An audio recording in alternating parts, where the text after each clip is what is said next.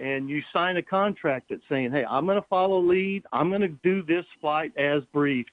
And, it takes a certain personality for someone to just give up their right to make any kind of adjustments, or they're going to fly the mission as briefed. And that's what Randy does. You don't go off on your own. You don't say, hey, let's do this. It's what you do when you show up. You get the briefing. And Randy flies a lot of different airplanes, helicopters, and he flies the stuff up to the Camarillo Air Force at the Commemorative Air Force at the Camarillo Airport. He flies the Hellcat, the Bearcat, the Mustang, and all of those. So Randy's very, very talented. And as you went to school for many, many, many years, and you relate back on that training, and it can come in a moment's notice. And that's what we do as pilots. If you have an emergency or something out of the abnormal, you relate back to your training.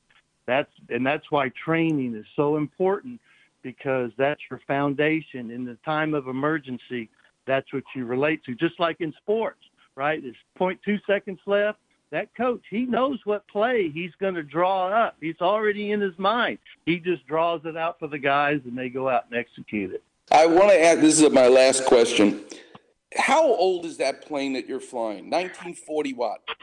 Yeah, most of them were built in the 40s, right there where the war, 41, 42. Wow. When they built like 12,000 of them, and and you've been talking about it for the last hour, and they really are known as the pilot maker.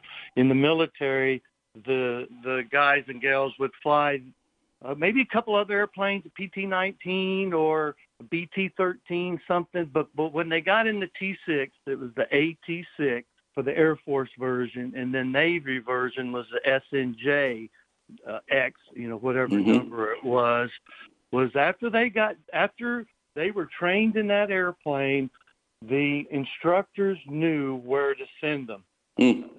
Not to disrespect the bomber pilots, but the way the pecking order went was the top guys out of the T6 class went to fighters, because it's a single-engine airplane. The Hellcat, the Bearcat, the Mustang, the P-47, they're all single-pilot airplanes, single-engine airplanes as well. But, there's no crew resource management, because you are the crew.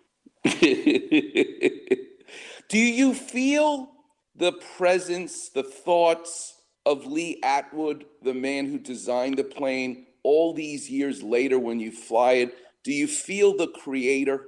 More than you can imagine, Doctor. It's because, and it's not only him, it's all of the gentlemen that flew these airplanes, learned how to fly, went off to war, and a lot of times they didn't come back. So they gave the ultimate sacrifice, and to think about that pilot, he learned how to fly in the very same airplane that I'm sitting in, and I get to fly today. It's just a true honor, and you do a lot of respect to the folks that our predecessors are, the folks that started the Condor Squadron, Richard Sykes, Clay Lacey.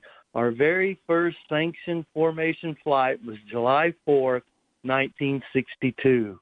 Wow. Condor Squadron's first flight was. And these were all guard guys from the 115th and the 146th. They're at the Van Nuys Air National Guard at Van Nuys Airport. And obviously, nothing lasts forever. And those good airplanes, the Mustangs, the T6s, they went away, and they got cargo airplanes, C-97, which was a fantastic airplane. It had purpose.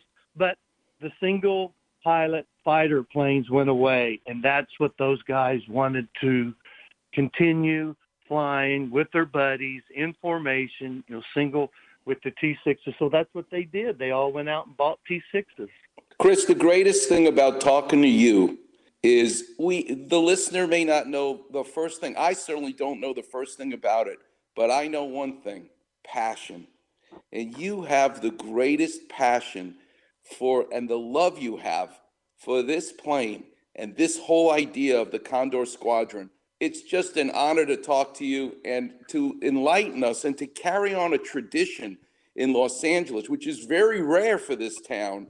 But the fact that you keep that flame going, I want to thank you. And thanks so much for joining us today. It's a great lesson to all of us of the idea of the pilot maker. Well, thank you, Dr. Clapper. Welcome to go look at our website, condorsquadron.org. And, we're available for flybys.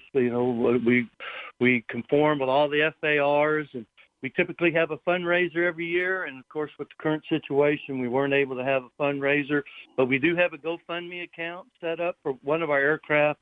The engine is TBO to be overhauled. So we started a little GoFundMe account. So if anyone would like to, be generous and help us out, we certainly would appreciate any generosity that anyone could have. Well, I'll do my best to keep talking about it, Chris. You can know that. Well, I appreciate it. Thanks again, and okay. Come back and see us, okay? I will. I'll be there. Van Nuys Airport, the Condor Squadron. Van Nuys Airport. Yes, sir. Thanks so much. That's the great Chris Rushing, the pilot maker, the T6 Texan. Don't miss it, and go to their website as well. Coming up next, the clinic will be open. The number is 877-710-ESPN. You're listening to the one and only Weekend Warriors Show here on 710 ESPN.